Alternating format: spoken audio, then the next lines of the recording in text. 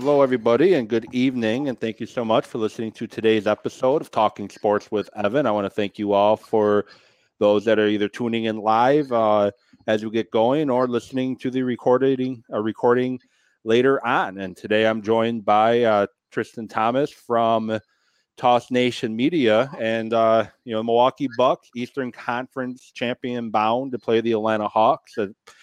And for most of those, especially in the national media, didn't really give the Bucks much of a chance to get to this point. But with the Miami Heat in the first round, a lot of people won't thinking the Bucks could handle the Heat, which they did in 4 games. The Brooklyn Nets, and we all know how that went. The Game 7 happening this past Saturday evening, and now the Atlanta Hawks. And before I go any further, I just want to welcome my guest. Thank you so much for coming on. Well, thank you so much for having me. It's always a pleasure being here with you, chopping it up, talking about it, making it make sense. So let's get right down to it. Yeah. So I think it was just so many areas to start with. We could start with the Eastern Conference Finals with the Hawks. We can start with what we just saw. We can go all the way back to Miami. So I guess we kind of go rewind.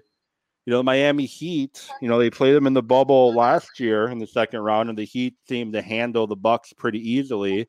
And then we fast forward to this year, and the Bucks just completely handled the Heat, sweeping them in 4 games.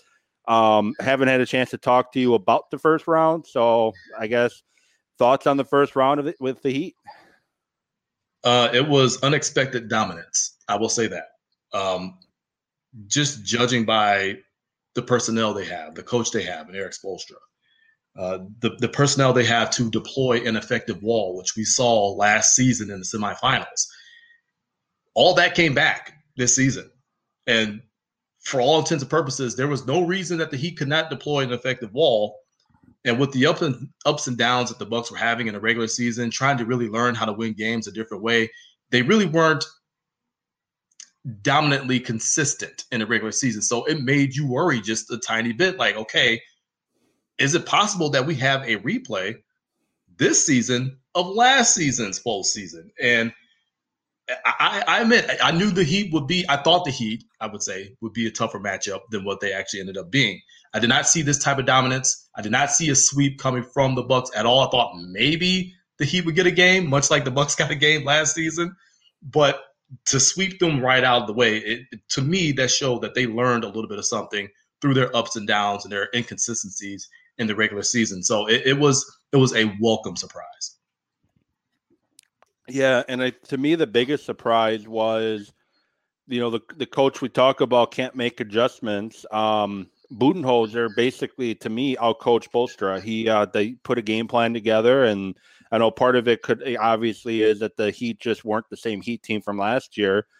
But Budenholzer put together a game plan and they executed it. They played the team played the system, and the Heat just didn't stand a chance. So I think it's a fair statement to say in the first 2 rounds, we've seen the best of Bud, we've seen the worst of Bud.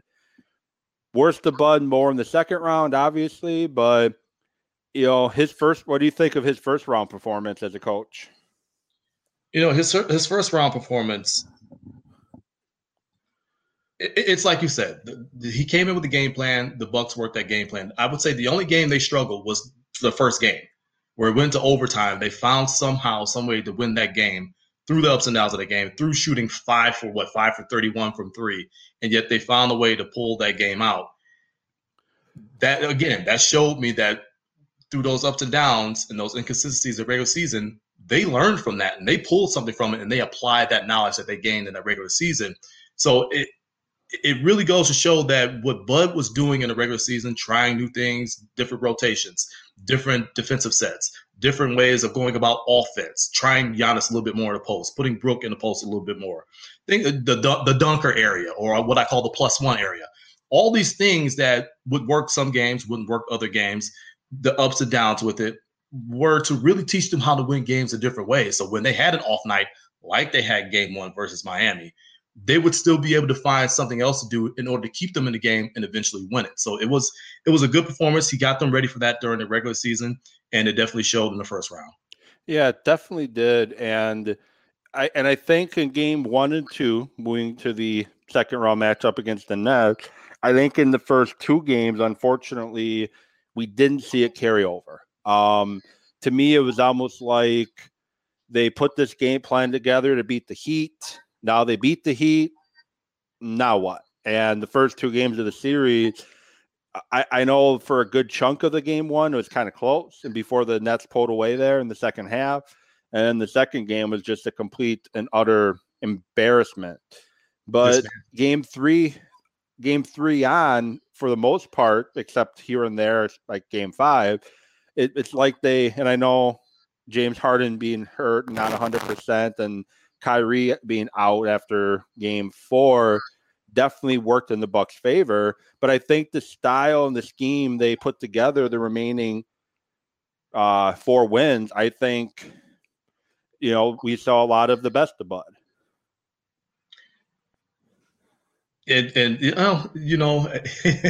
one could argue that. I don't know if it was so much. I think Game 7 we saw some of the best of Bud, but I think it was just more heart shown by the Bucks players. It was more determination that they were going to win the game in spite of whatever Mike Budenholzer was trying to make them do. They were going to go out there, scratch and claw, and pull that game out.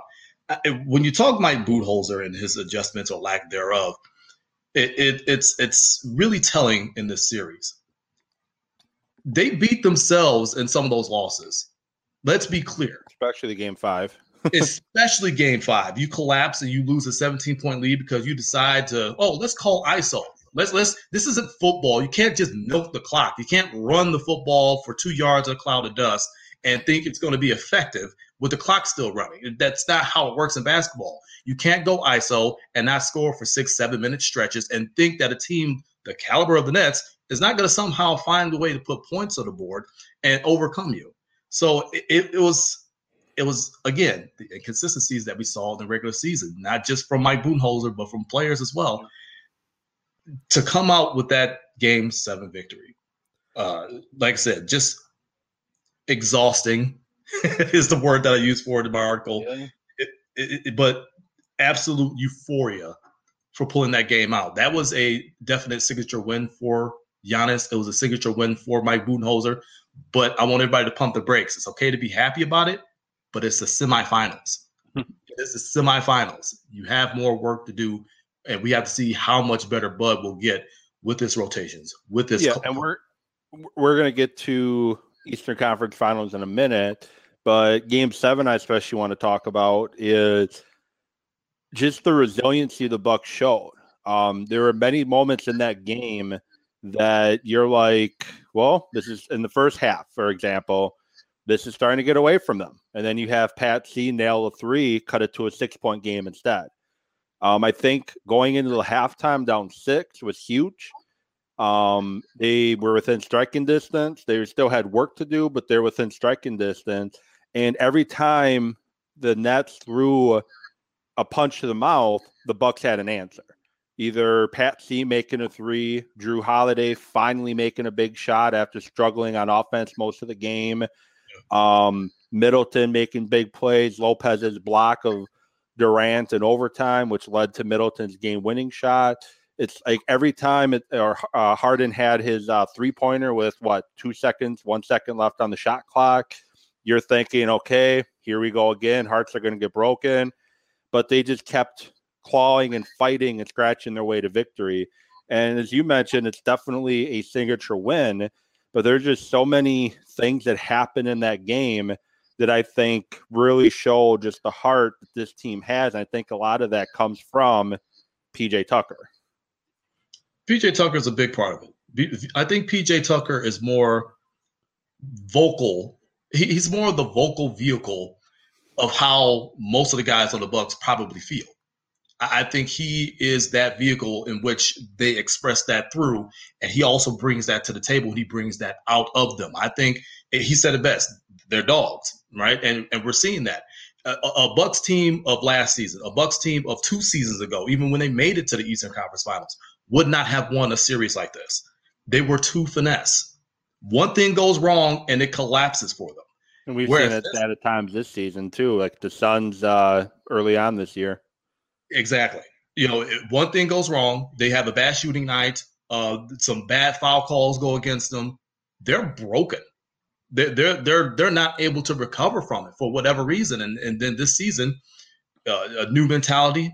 You go and you get a PJ Tucker who was much maligned in the regular season to where I had to tell everyone who would talk about it with me, look, he's a postseason move. That's where he's going to make his money is in the postseason. Because they didn't play him much, even with when he wasn't hurt. They didn't play him much in the regular season because they got him to mess with KD, to mess with Jimmy Butler or whoever else on the Heat, and now whoever that player is on the Hawks, they need to mess with, get in their head. Exactly. You save those repetitions for when it matters most, and what matters most is the playoffs, because that is what this team is judged by now. What do you do in the postseason? We know you can be dominant in the regular season. You won 60 games. You won 50-plus games. We know what you can do in the regular season, but we've also seen what's happened to you in the postseason. And for whatever reason, you just crumble at the wrong time. What are you going to do this postseason? That's what you're going to be judged by, and that's why you're going to make a move for PJ Tucker. And so you bring in a guy like that who's physical and can get into the minds of some of the best offensive players in basketball. So last couple comments on the Nets before I close that door. I talked about, like every time it looked like the Nets were going to pull away from it, there was a key play, key moment that really shined and got, had them claw their way to victory. Overall, what were your thoughts on Game 7 and just that series in general? That series in general was an all-time classic. Besides that, it was an all-time classic. It is what you want playoff basketball to be. Yes, there was a blowout in there. Yes, there was actually a couple of blowouts in there. Yes, there was a throwback to the 80s type of playoff basketball game in there where the Bucks won 86-83, where they scored 86 points the game before. We got beat by 30 plus. So go figure. But that is what you want playoff basketball to be. That is really two heavyweights going at it, throwing their best punches in the 15th round, and whoever doesn't get back up from it just does it. And whoever stands tall deserves to stand tall at the end of it. And the Bucks were the ones standing tall this go round. Yeah, and I guess I lied there because I have a couple other things I want to comment quick on that series, especially Game 7. So I know the criticism had been that Bud goes too deep on the bench. This series, especially Game 3 on, it was the starting five and Pat C. Occasional Thanasis, Forbes on occasion. I think Bobby Portis entered the witness protection program because I haven't seen him in 4 or 5 games. Yeah. Your thoughts there on him finally shortening the bench, and I guess why do you think he felt comfortable doing that this year as opposed to last year or the year before? I think he kind of learned his lesson, because what did most people say about the Bucks teams of the past 2 seasons? Man, they're so deep. They are so deep. But that depth meant nothing come the playoffs because they didn't do anything. You're bringing constant guy after constant guy after constant guy off the bench who mostly were shooters, and they couldn't make a shot. And they weren't making a shot. They couldn't do much else. So that depth did nothing. So you need to roll with your best guns in this situation, especially against a team the likes of the Nets. Yes, Harden was not 100%. KD is KD. He's all world. You're not going to stop him. Yes, they ended up missing Kyrie for the remainder of the series, but that's still a good team over there. It's still a really good team with a lot of good role players who play their part very, very well. Again, it went 7 for a reason. You shorten that bench up, you get the best you can out of those guys and try to coach them to win, and that's exactly what he did. I think he made the right move with that. I understand the Bobby Portis move being really puzzling for some people, but with that small ball lineup, it's working. It was killing the Nets. You got to roll with it. Yeah, and I get that too. I just more or less, kind of being funny there because it's like he plays a big role in the Heat series, and all of a sudden, I know in Game 1 and 2 he wasn't effective, so I get his minutes, but just to cut them all the way to 0, even when they, Game 6 when the Nets threw in the towel and they put all the reserves in on both sides. Again, no Bobby Portis, but I do think he's going to have a role to play in this next round. And absolutely. just want to get your thought on something that I heard yesterday. Eric Name was on a local show in Milwaukee on yesterday on 94.5 or ESPN Wisconsin. And he was talking about part of the reason why you don't see typically Giannis go for 50 minutes or 40 plus minutes like you do a KD and that. And he was kind of commenting on part of it is that, you have Leonard, Durant, those guys, they know how to turn it down a little bit when they're on the floor, conserve energy. Where Giannis is just one that he doesn't know how to do that yet. He's going to go 120% for all those 50 minutes he's in there. So I just kind of want to get your thoughts on that. I mean, it's true. He only knows one way, and that's all the way. He played 50 minutes in Game 7. I think Middleton played like 52, 53 minutes. I mean, just absolute nutso minutes that we've never seen Mike Budenholzer play any of his players before. They were definitely in waters that were uncharted. But I definitely get what Eric Name is saying, because Giannis is just all out. It's funny. He's 26 years old, and people forget that. And he's still learning the game. Yes, he's a two-time MVP. He's an all-star MVP. He's been Defensive Player of the Year. He's won just about every award you could possibly think of.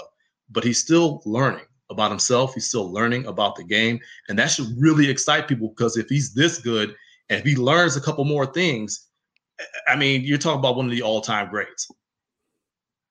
Yeah, and is that something you feel he can learn as he goes? Hey, you don't need to give 150% every second during the game. You can tune it down just a little bit, or is this what he is? I think with age comes wisdom, and I think the more, because you can even see a bit more of a maturity from him this season than from seasons past. And I think he's thinking about the bigger picture now. I think eventually he can get there, but it's going to take a coach to have to rein him in at times, because I think that part will still come out of him, because I don't believe he knows any other way right now. But I think eventually, once he's in there, he'll learn a little bit more. He'll get the fact that he needs to kind of tone it down a little bit at times, conserve that energy. And then when everybody else is tapped out, you turn it up to 150 and you dominate like the great player you are. Yeah, and I kind of wonder, because people talk if he is that, like, if he can be a closer or not, and I think he's shown spurts of it, but I think just until he kind of learns that dial switch on himself a little bit, I think that's probably the besides the jump shot and free throws, I think that's kind of the only thing that's truly holding him back from being a guy who you want to give the ball to in the fourth quarter. And I'll say this, because we've seen Giannis close, as you mentioned. Yeah. We've seen him close games before. He has multiple game winners. It's not like he does not know how to close ball games. But I don't think being able to close ball games is one thing that you have to have in order to be a great player. You can do many other things. And people tend to forget, on this team, before Giannis was Giannis, who was the closer on this team? Chris Middleton. He was a leading scorer. He was a guy getting the ball in crunch time. He was a guy coming up with those clutch shots, and he's still doing that. So why are we so worried about Giannis not being able to close? And I'm going to put that in air quotes, because I didn't say that, and I know you didn't say that. Yeah. But some people are. When you have a guy like Chris Middleton who can do that, it doesn't matter how you get the win, as long as you get the win. And if you got a closer right next to you, hey, go ahead and do your thing. I'm going to feed you, and if you need me, I'm going to be there for you. Yeah. And that was definitely Middleton in Game 6. He definitely took over, and that's why the Nets had to throw in the towel. And I think part of that actually did help for Game 7, because having a close game until the fourth quarter there, you forced Nash to have to play again, Harden and Durant, a ton of minutes. So moving on to Eastern Conference Finals. So second time in 3 years, Eastern Conference Finals, going through Milwaukee. Most people thought it'd be going through Philly or Brooklyn, but no, it's going through Milwaukee. I guess first question, because I've heard this thrown out there today. This season shows you that the regular season truly doesn't matter, because both 1 seeds are gone and a 2 seed are gone. Do you agree with that or disagree with that the regular season doesn't matter? The regular season matters. It does. I agree. I'll go back to what I said earlier about the Bucks when Budenholzer was trying new things, trying to figure out different ways to win ball games because he knew that he was going to come up against many different situations come postseason because ultimately that is their goal. The only way you're going to qualify for postseason is through the regular season. So yes, the regular season matters for putting a team together, getting them to gel, and getting them to the point of playing the way that they are currently. So yes, the regular season is very important. Those last few weeks tend to go on like an eternity because you're just ready for the playoffs. But those minutes are very, very important in the regular season. Yeah, and I agree too. I think every win matters. It's not like baseball. We have 180 or 162 game season. I know 82 games is a long time, but as you mentioned, you're getting used to playing with each other. The Bucks had 72 games to get Giannis, Middleton, and Holiday comfortable playing with one another.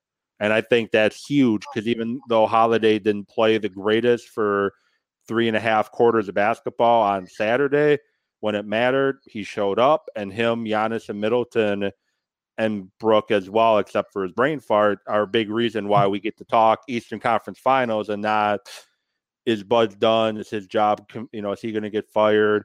Who do you want as next coach of the Bucks? Things like that. So, like you, I agree that it does matter because, you have to win to get to the playoffs. Obviously, the Bucks won enough to get to that 3 seed.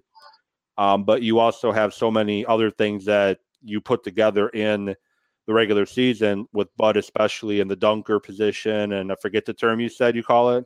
I call it the +1. The +1 and all that other. So moving on, Eastern Conference Finals, Bucks and strangely the Atlanta Hawks, because 76ers just seem to, no matter who that coach is, can't get out of their own way.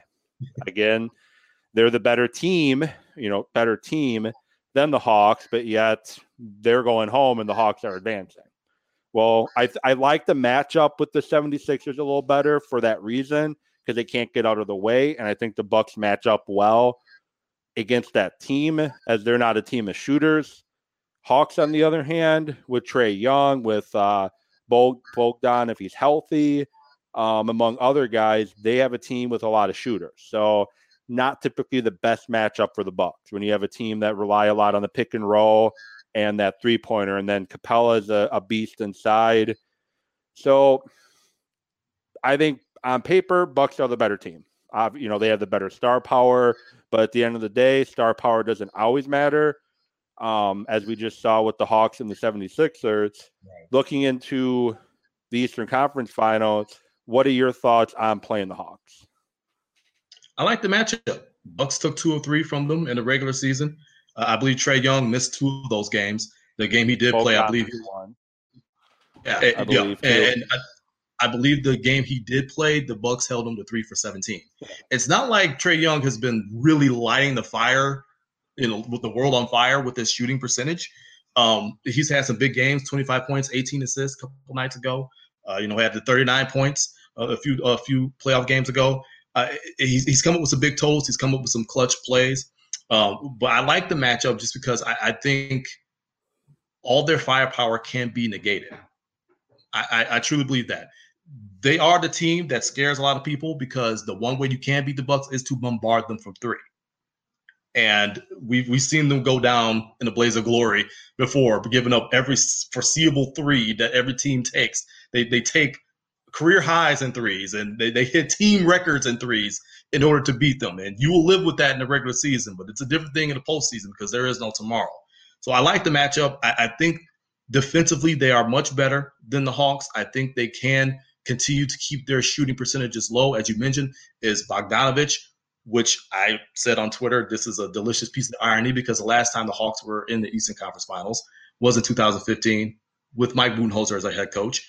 And then you have this whole debacle that you and I have even discussed here with Bogdanovich.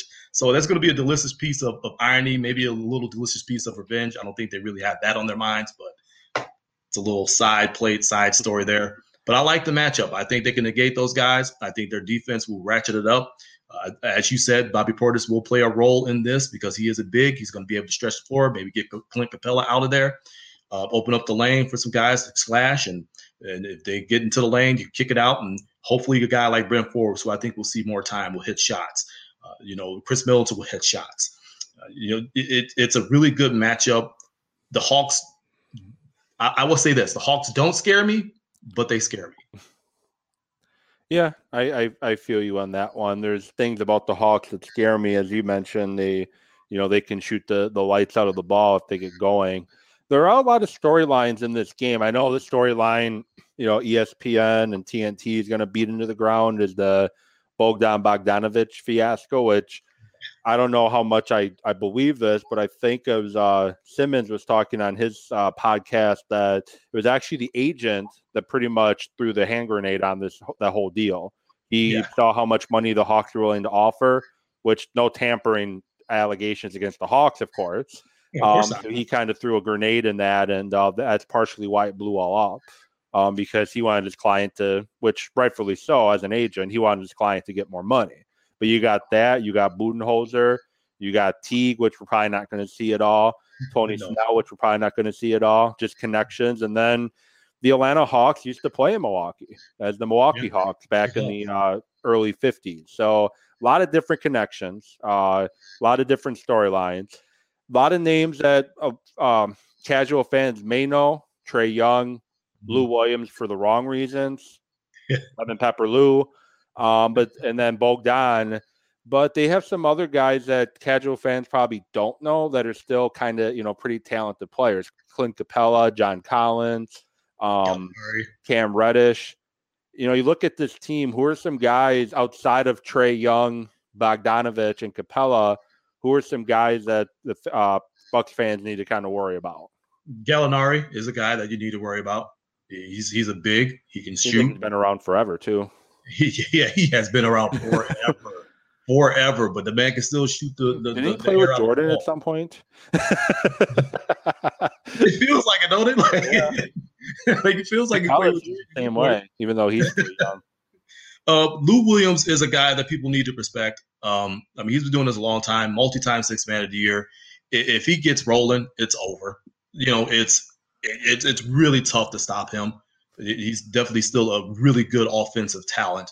I think those two guys are really the guys that I worry about, that I think about just because of their shooting ability, their ability to score. Like I said, it's really the Bucks' Achilles heel is giving up so many threes that you just get bombed out of the game, and you can't afford that in the playoffs. You live with that. If a team makes a franchise high in threes, you will live with that in the regular season. Hey, it took them 30 threes to beat us. I'll live with it in the regular season, but in the playoffs, you cannot allow that to happen. No. And those guys, the shooters that they have, the offensive talents that they have, you just can't allow that to happen. No, you definitely cannot. And, as you mentioned, there's things about this, you're confident but not. And I'm one that's pretty confident the Bucks should win. You have first two games in Milwaukee. I think the Bucks walk out of there with 2 wins. The Pfizer Forum, the Deer District, that's going to be completely rocking. Yes. And I think they steal one in Atlanta while they're down there.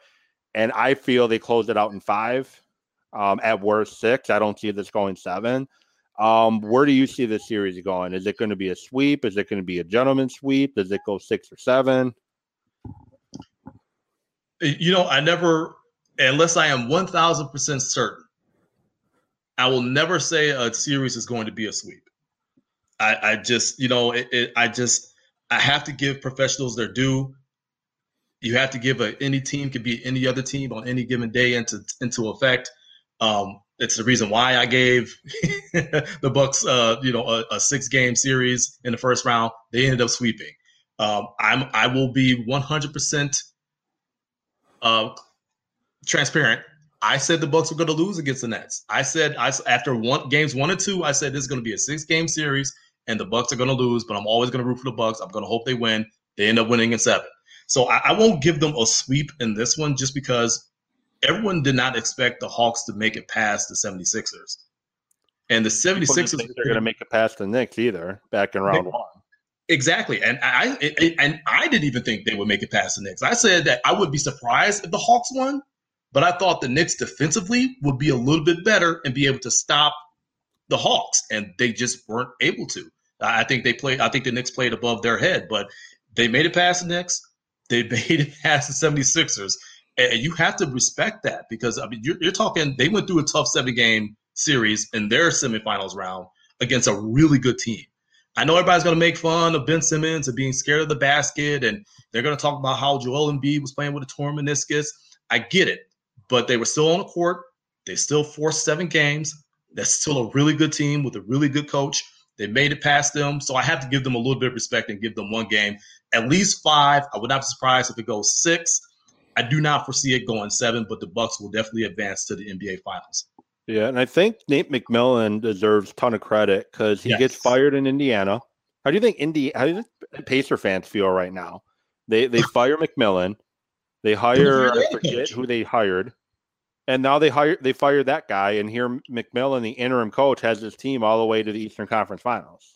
And they did Nate McMillan so dirty because literally he had signed a contract extension 2 weeks before they fired him. Yeah. So, like, you're going to take account the bubble playoffs, which was just an odd experience for everyone involved. It was not normal. You're going to fire that guy after you promised him that, hey, you're a part of our future. We're going to move forward with you. And he doesn't have the best showing in the bubble, and they get fired, and he gets fired. It's just Nate McMillan has always had a talent of reaching the young guys and getting them to play the absolute best basketball they can. He did it in Seattle. He did it in Portland. And now he's doing it. I mean, he was doing it in Indianapolis. I mean, but you get, again, the bubble. And now he's doing it with Atlanta. He will definitely drop that interim title. He will definitely get the full-time head coaching job, no doubt. People need to put some respect on that man's name. He's been doing this for a long time, and he's been doing it extremely well. Yeah, I've always been a fan of his. So I was kind of not really thrilled when the Pacers got rid of him. I guess that, as a Bucks fan, I was happy because obviously now the Pacers are in purgatory of basketball. As Bucks fans, we know how that feels to be in purgatory. Thankfully, we're not anymore with Giannis and Middleton, and now we got Drew Holiday. Defensively, through the first 2 rounds, the Bucks have been one of the top defensive teams in the NBA. I know they're up and down in the regular season. Right. What have you noticed through 2 rounds, why they've become one of the top defensive teams, and how do you see that carrying over into the Eastern Conference Finals?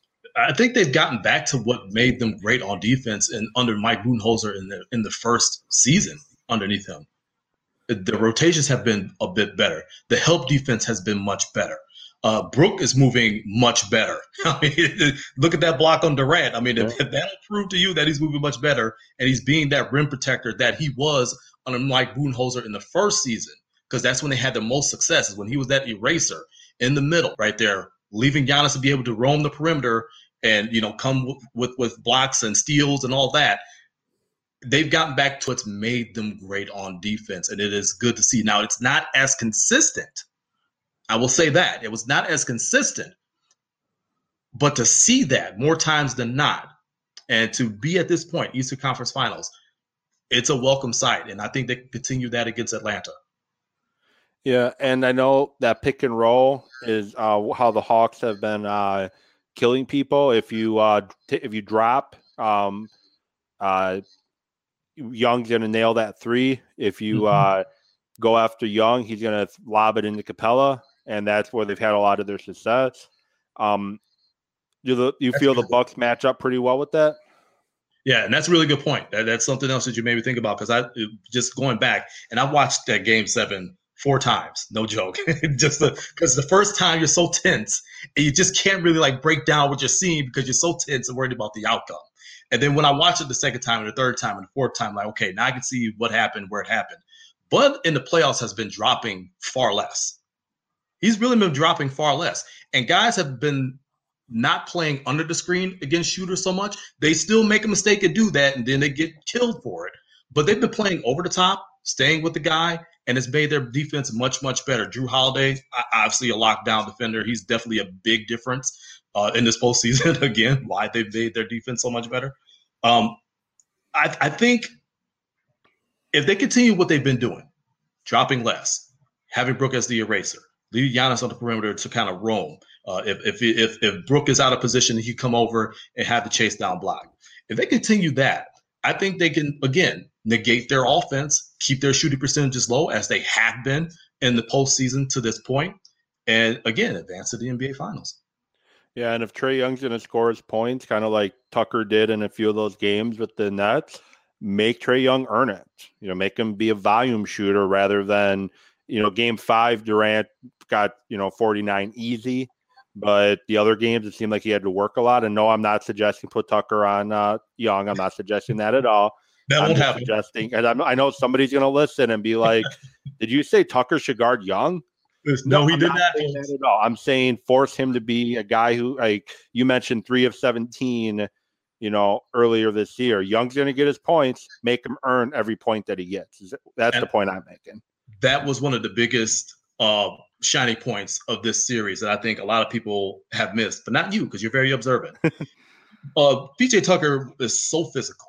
And yes, Durant went and he had multiple 40-plus point games in this series. And one of them, I don't mean to cut you off quick, one of them, if Jeff Green doesn't have a career game, the 49-point game doesn't even matter. Doesn't even matter because they lose that game because it's all Durant and no one else. Even though he had 40-plus multiple times and he had 30-plus multiple times in this series, he was getting his points. And you knew that Durant was going to get his.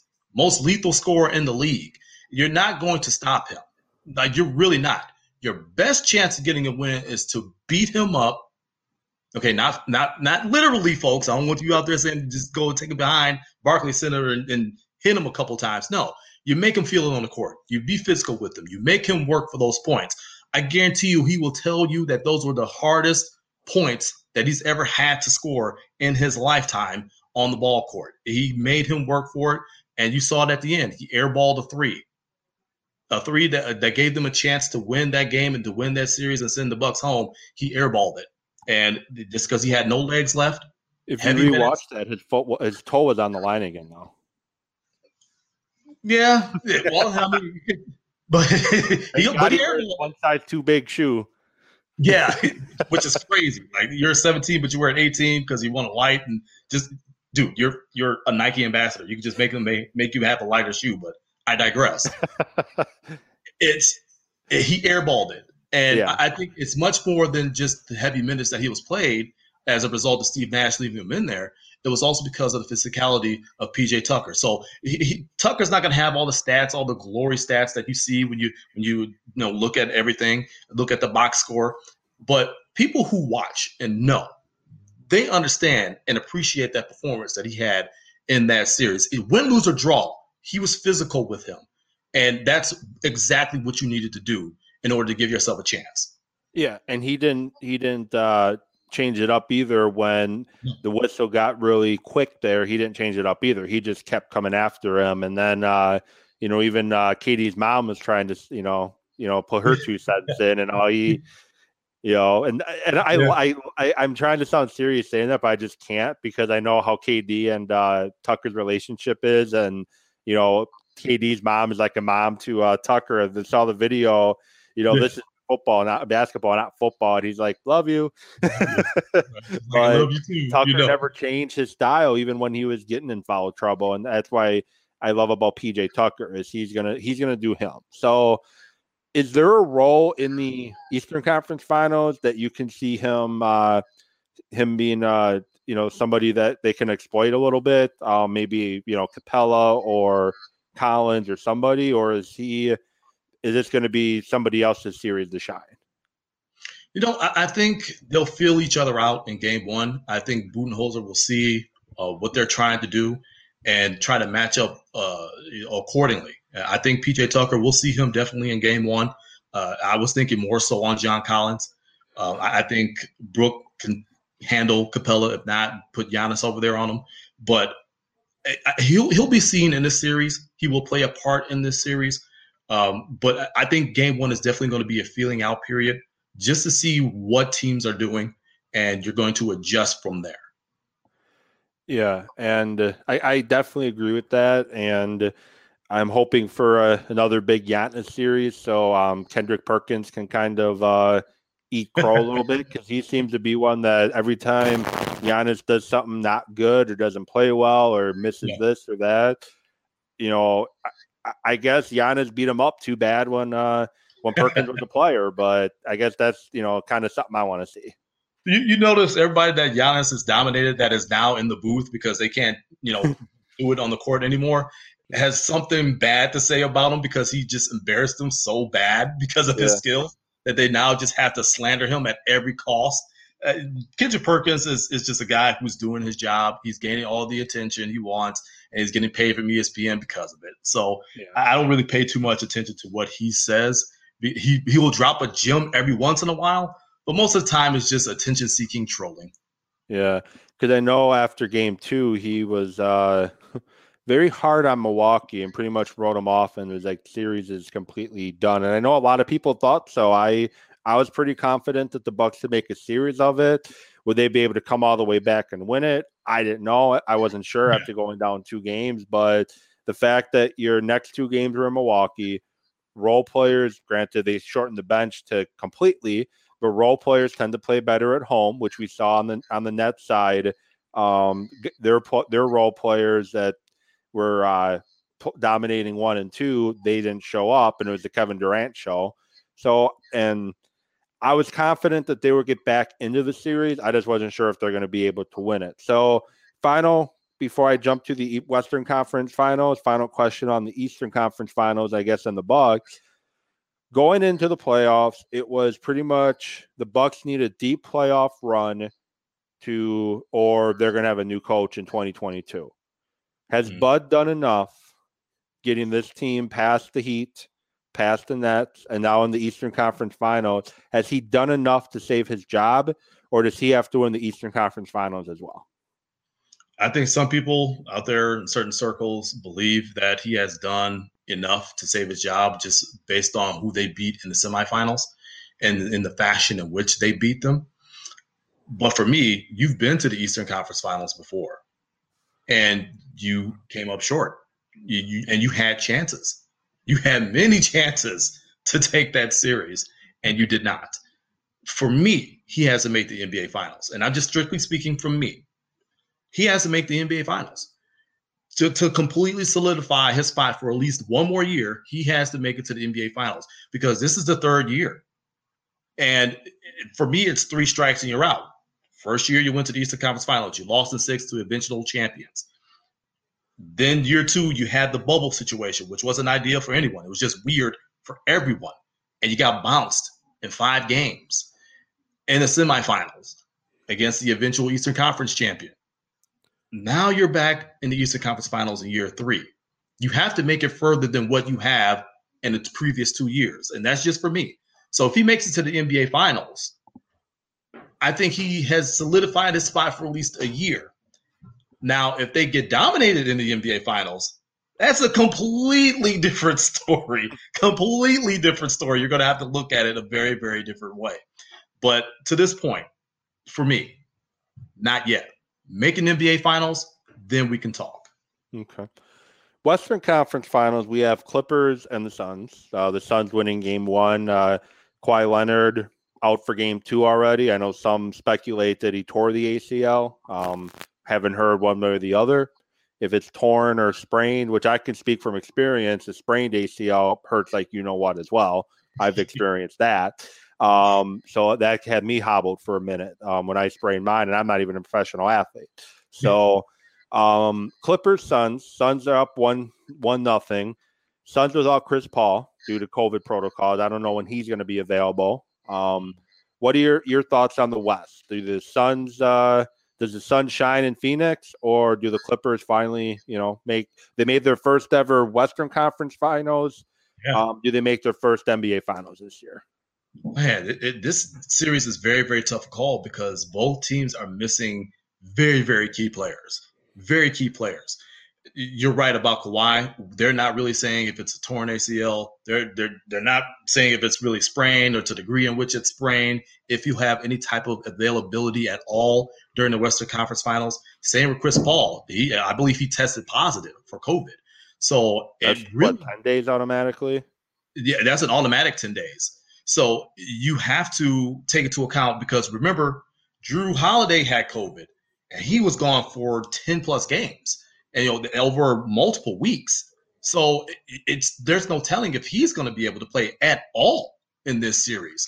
So the way they played yesterday, and I'm talking the Suns, was very encouraging. Devin Booker, I am so happy for him to have this stage, for him to show everybody just how good he actually is. He's been on some really bad teams that he's been good on, and people have kind of looked at that and said, oh, well, they're empty stats. Now they're a winning ball club, and he's making those plays necessary and being a big part of that. So, man, if he can continue to play like that, and the Clippers role players kind of taper down, we saw Terrence Mann go off for 30 plus and when they eliminated the Jazz, and now he had 9 points in the Western Conference Finals game 1. And Paul George had to shoot a better percentage than what he's been shooting. If their role players temper down and it's just Paul George, Suns are going to eat them alive. They're playing better defensively. They're playing much better offensively. Devin Booker is a star, certified superstar. And they have a much better chance of possibly getting Chris Paul back as opposed to Kawhi, because if they're being that secretive about his knee, it may be worse off than we all think. So I got to go with the Suns on this one. I think it's going to be a good series. I don't think it's going to be a sweep, but it's going to be a really, really good series, I think. Yeah, and I think so too. And I'm part of me, and so obviously Bucks need to get by the Hawks first. So part of me is looking at, if the Bucks get by the Hawks, who's going to be a better matchup for the Bucks, and that's something we can talk about hopefully next week when the Bucks advance to the NBA Finals. So part of me thinks of that, but I love Booker and love Chris Paul. So part of me wants to see the Suns get there. So I think it's going to be a great series. I think this should be the series, win or lose. Booker gets put on the map, and of course now we get to listen to the four-letter networks, the national guy, basically like they were doing with Giannis and they're doing with Dame out in Portland. When is he going to go to a big market? So that's unfortunately what we're going to get out of it.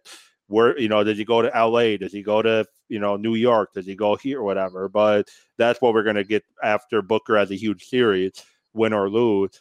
But I would love to see the Suns go just because I like Booker. I like Paul. As a fan, I can't really decide, who I'd rather see. I think I want to obviously get past the Hawks first before I even think about that. But, yeah, I hope to see Booker shine like you were talking about. I really do. And I just hope we don't spend all summer talking about where is he going to go, because now I guess Zion family wants him to be moved someplace else. So too much of that in the NBA.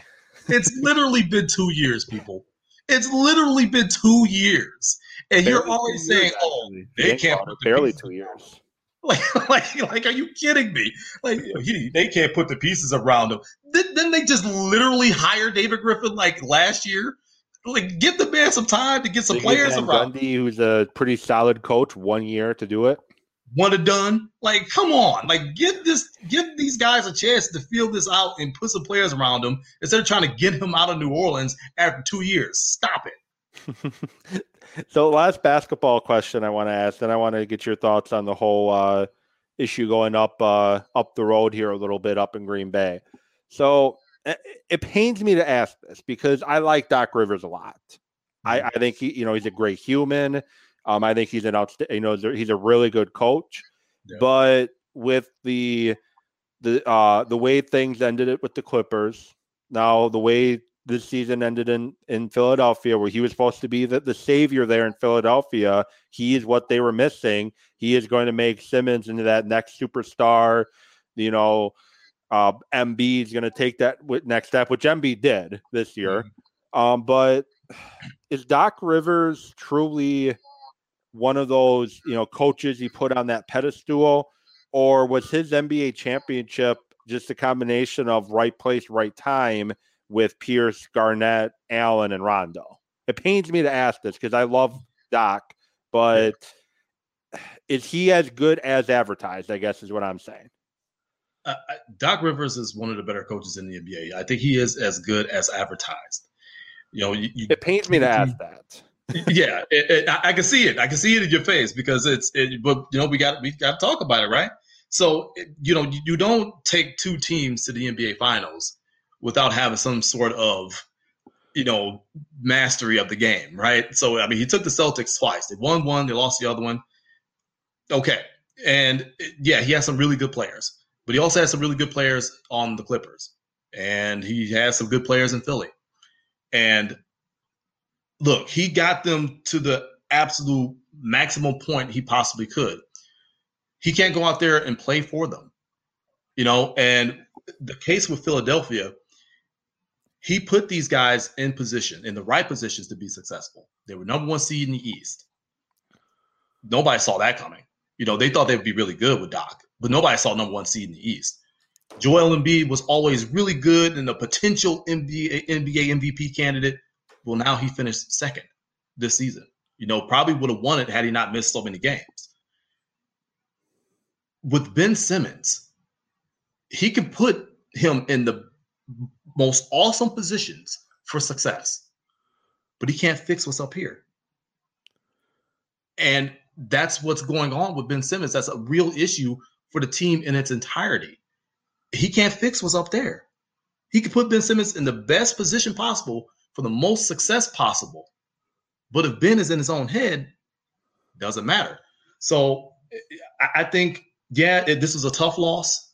It was unexpected, but that's what happens in the playoffs sometimes. This was year 1 under Doc Rivers. Give that man another year or two. This team's not going anywhere. They're not going anywhere. They're still going to be a very good team in the Eastern Conference. They're going to be a team to reckon with. He's as good as advertised in my book.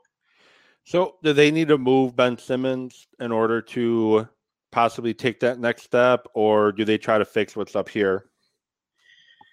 But whenever a player's in his own head, a big contract extension too. Yeah. I mean that's a lot of money, So when the problem is in a player's own head. I mean that's such a tough, delicate thing, and maybe a change of scenery is best. It usually works for most players. Some others maybe not. That is such a tough question to answer because there's so many different variables that go into it. What are you looking for? How are you going to improve the team? What would Ben Simmons actually bring you? Does anybody really want him? And do they know how to effectively use him? He can't shoot, from the free throw line or from the field. He's in his own head. He won't even take point blank shots. I remember there was a critical juncture in Game 7 where he was right under the rim, wide open shot. And he passes it. He had a wide open dunk. Wide open dunk. Off a drop step. It's like, why are you not throwing that down? Like, why? This is your area. Why are you not throwing that down? Why are you trying to pass the ball off? That tells me he's in his own head. So teams are seeing this. And they're going to say, do we really want to take on this project? A guy who really can't shoot, but he could defend his behind off. He can pass the basketball. He can defend. He can rebound. He can play in the post. How will we effectively use this guy? He will never be someone's number 1 option. Point blank. I don't know if he'll ever be somebody's number 3 option personally at this point. The way he looked last night and throughout the series, man, that's a tough sell. But I think he has all the goods to be a number 2. But when you get in your own head, the league takes notice. So that really sharply impacted any type of trade impact, trade value that he may have. So it's so many different variables that are in it that maybe they want to trade him, but they may not be able to because nobody's going to be able to give them what they want. Yeah. So final question here. Kind of dominated the headlines. You can't turn on a radio. You can't turn on ESPN. You can't turn on Get Up on ESPN without Aaron Rodgers being the center of attention. I truly don't know everything on what the problem is. I think it's more Mark Murphy related than Goot related based off, comments that have been made, culture, things like that. The GM doesn't really control the culture of the team. That's your team president or owner, in the Packers case, team president. But, Rodgers, holds out in OTAs, holds out mandatory mini camps. The talk of the town is he wants out. I don't think it's that he wants out. I think 2 things. One, he wanted to enjoy the offseason. Right. He was quite vocal about wanting everything before training camp to be virtual. He was a big supporter of that last year. Yep. And I think he would like to see some changes made up top, not necessarily new people, but just some changes made on how they do things. But I think he's quarterback in 2021. I don't think he goes anywhere. I think he shows up come training camp. What are your thoughts on Mr. MVP Aaron Rodgers? Well, you started that off by saying that you can't turn off TV or go onto Twitter or whatever without seeing dominating the headlines. I'll tell you what, local media is ringing this out for all it's worth. I'm gonna tell you that much. Yeah. To the point where I just try to turn it off a little bit. You're right. He's going to be quarterback for the Green Bay Packers in 2021. There's no doubt about that. 2022, there may be a whole different story. But 2021, he will be the quarterback for the Green Bay Packers. I would be shocked if he actually showed up to training camp on time. I think he may take a week off just to prove a point. Just to say, okay, look, training camp is here and I'm not there. So I'm going to force your hand. You're going to give me a new contract. We're going to make some changes so we can get back to the culture of winning and the culture of doing things the right way, the Packer way, and treat people, because that's what you talk about. There's a certain way you treat people, talk about culture. We need to get back to that in order to get back to what Green Bay Packers football is actually all about. So I have no doubts he'll show up to training camp. I would be shocked if he showed up on time. I think because he's very cerebral. He will take his time. But this thing, honestly, it was blown way, way out of proportion from people I've spoke to. It was just blown way, way bigger than what it actually was. And it's fixable. It's completely mendable. The sides have to come together, communicate better. That's really what he's asking for, is the communication part of it. I know there are some things that have been said that he disagreed with and felt like he was made a fool of after he said and mentioned the player, and then they released them and this, that, and the other. But it's communication issues, and communication issues can always be mended. It is nothing so irreparably broken that you can't come together time and time again, even if it's a weekly conversation that you're having, just to see, okay, where are we? Where's the communication? Okay, let's move forward and go and win the title. So it's nauseating seeing all the coverage of every little thing. He's wearing a T-shirt that says "I'm offended." Oh no, let's blow this out of proportion. It's nauseating. To Tom Brady, who was trolling him hardcore when that golf matchup was announced. Hardcore. He was on him like no other. Like you could see it on his face too. Like he was not feeling it at all. But it's nauseating to blow just a little hill into a big gigantic mountain. That's why I just can't wait for training camp for him to show up, so everybody get back to work, and we can really focus on what matters, which is Green Bay Packers football and going after a Super Bowl in 2021. And I think one of the big things you got to do to fix it is lock Mark Murphy in a closet somewhere, lock it, lock the door, lose the key, and just leave him in there for a while, because he definitely doesn't help matters with his Big Five or monthly email column where he this is dividing the fan base, and then he less we say the better, both sides say the better, and then less than a week later gives and he's trying to deflect by quoting Ted Thompson, who can't give context to what he meant because he died. He's like, he's a complicated fella, and it's like he just needs to stop talking.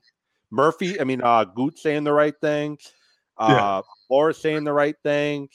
I don't even know. I think Russ Ball's locked in a closet somewhere too, and Murphy just needs to just stop.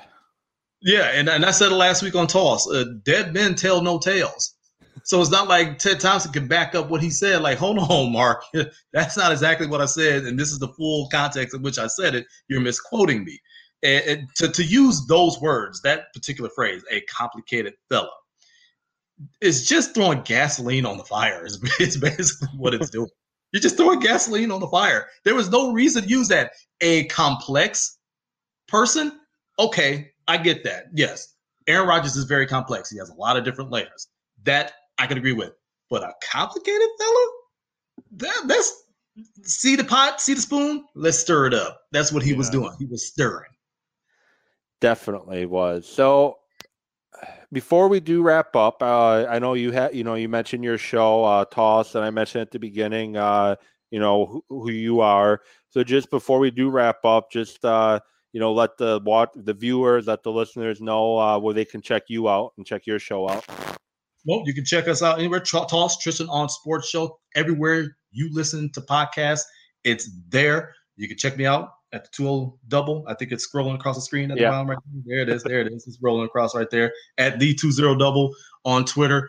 Get at me there. And we're also on Facebook, facebook.com/T on Sports Show. That's TON Sports Show. And of course, TossNationMedia.com, your home for the Toss brand of sports. Yeah, I do like the ticker there. I got to get a little bit more creative on it. I just have my Twitter handle and yours. I just got to get a little more creative on it. So I'm getting more comfortable with this StreamYard that I just started using. So I do want to say again, thank you for coming on. I appreciate it. It's been fun. And hopefully next week or early the following week we can preview hopefully NBA Finals, or if things don't go well, recap the season and where the Bucks go from there. Oh, I don't want to think about that. That makes my stomach hurt. I don't either. But let's think positive. There we go. We're going to preview the NBA Finals with the Bucks playing whoever. I don't really care at this point. I just want the Bucks to get there. Yes. Agreed. Cool. Well, you have a good, thank you for the listeners. Thank you for watching. Thank you for listening. I appreciate it and hope you all have a great rest of your night. Thanks so much.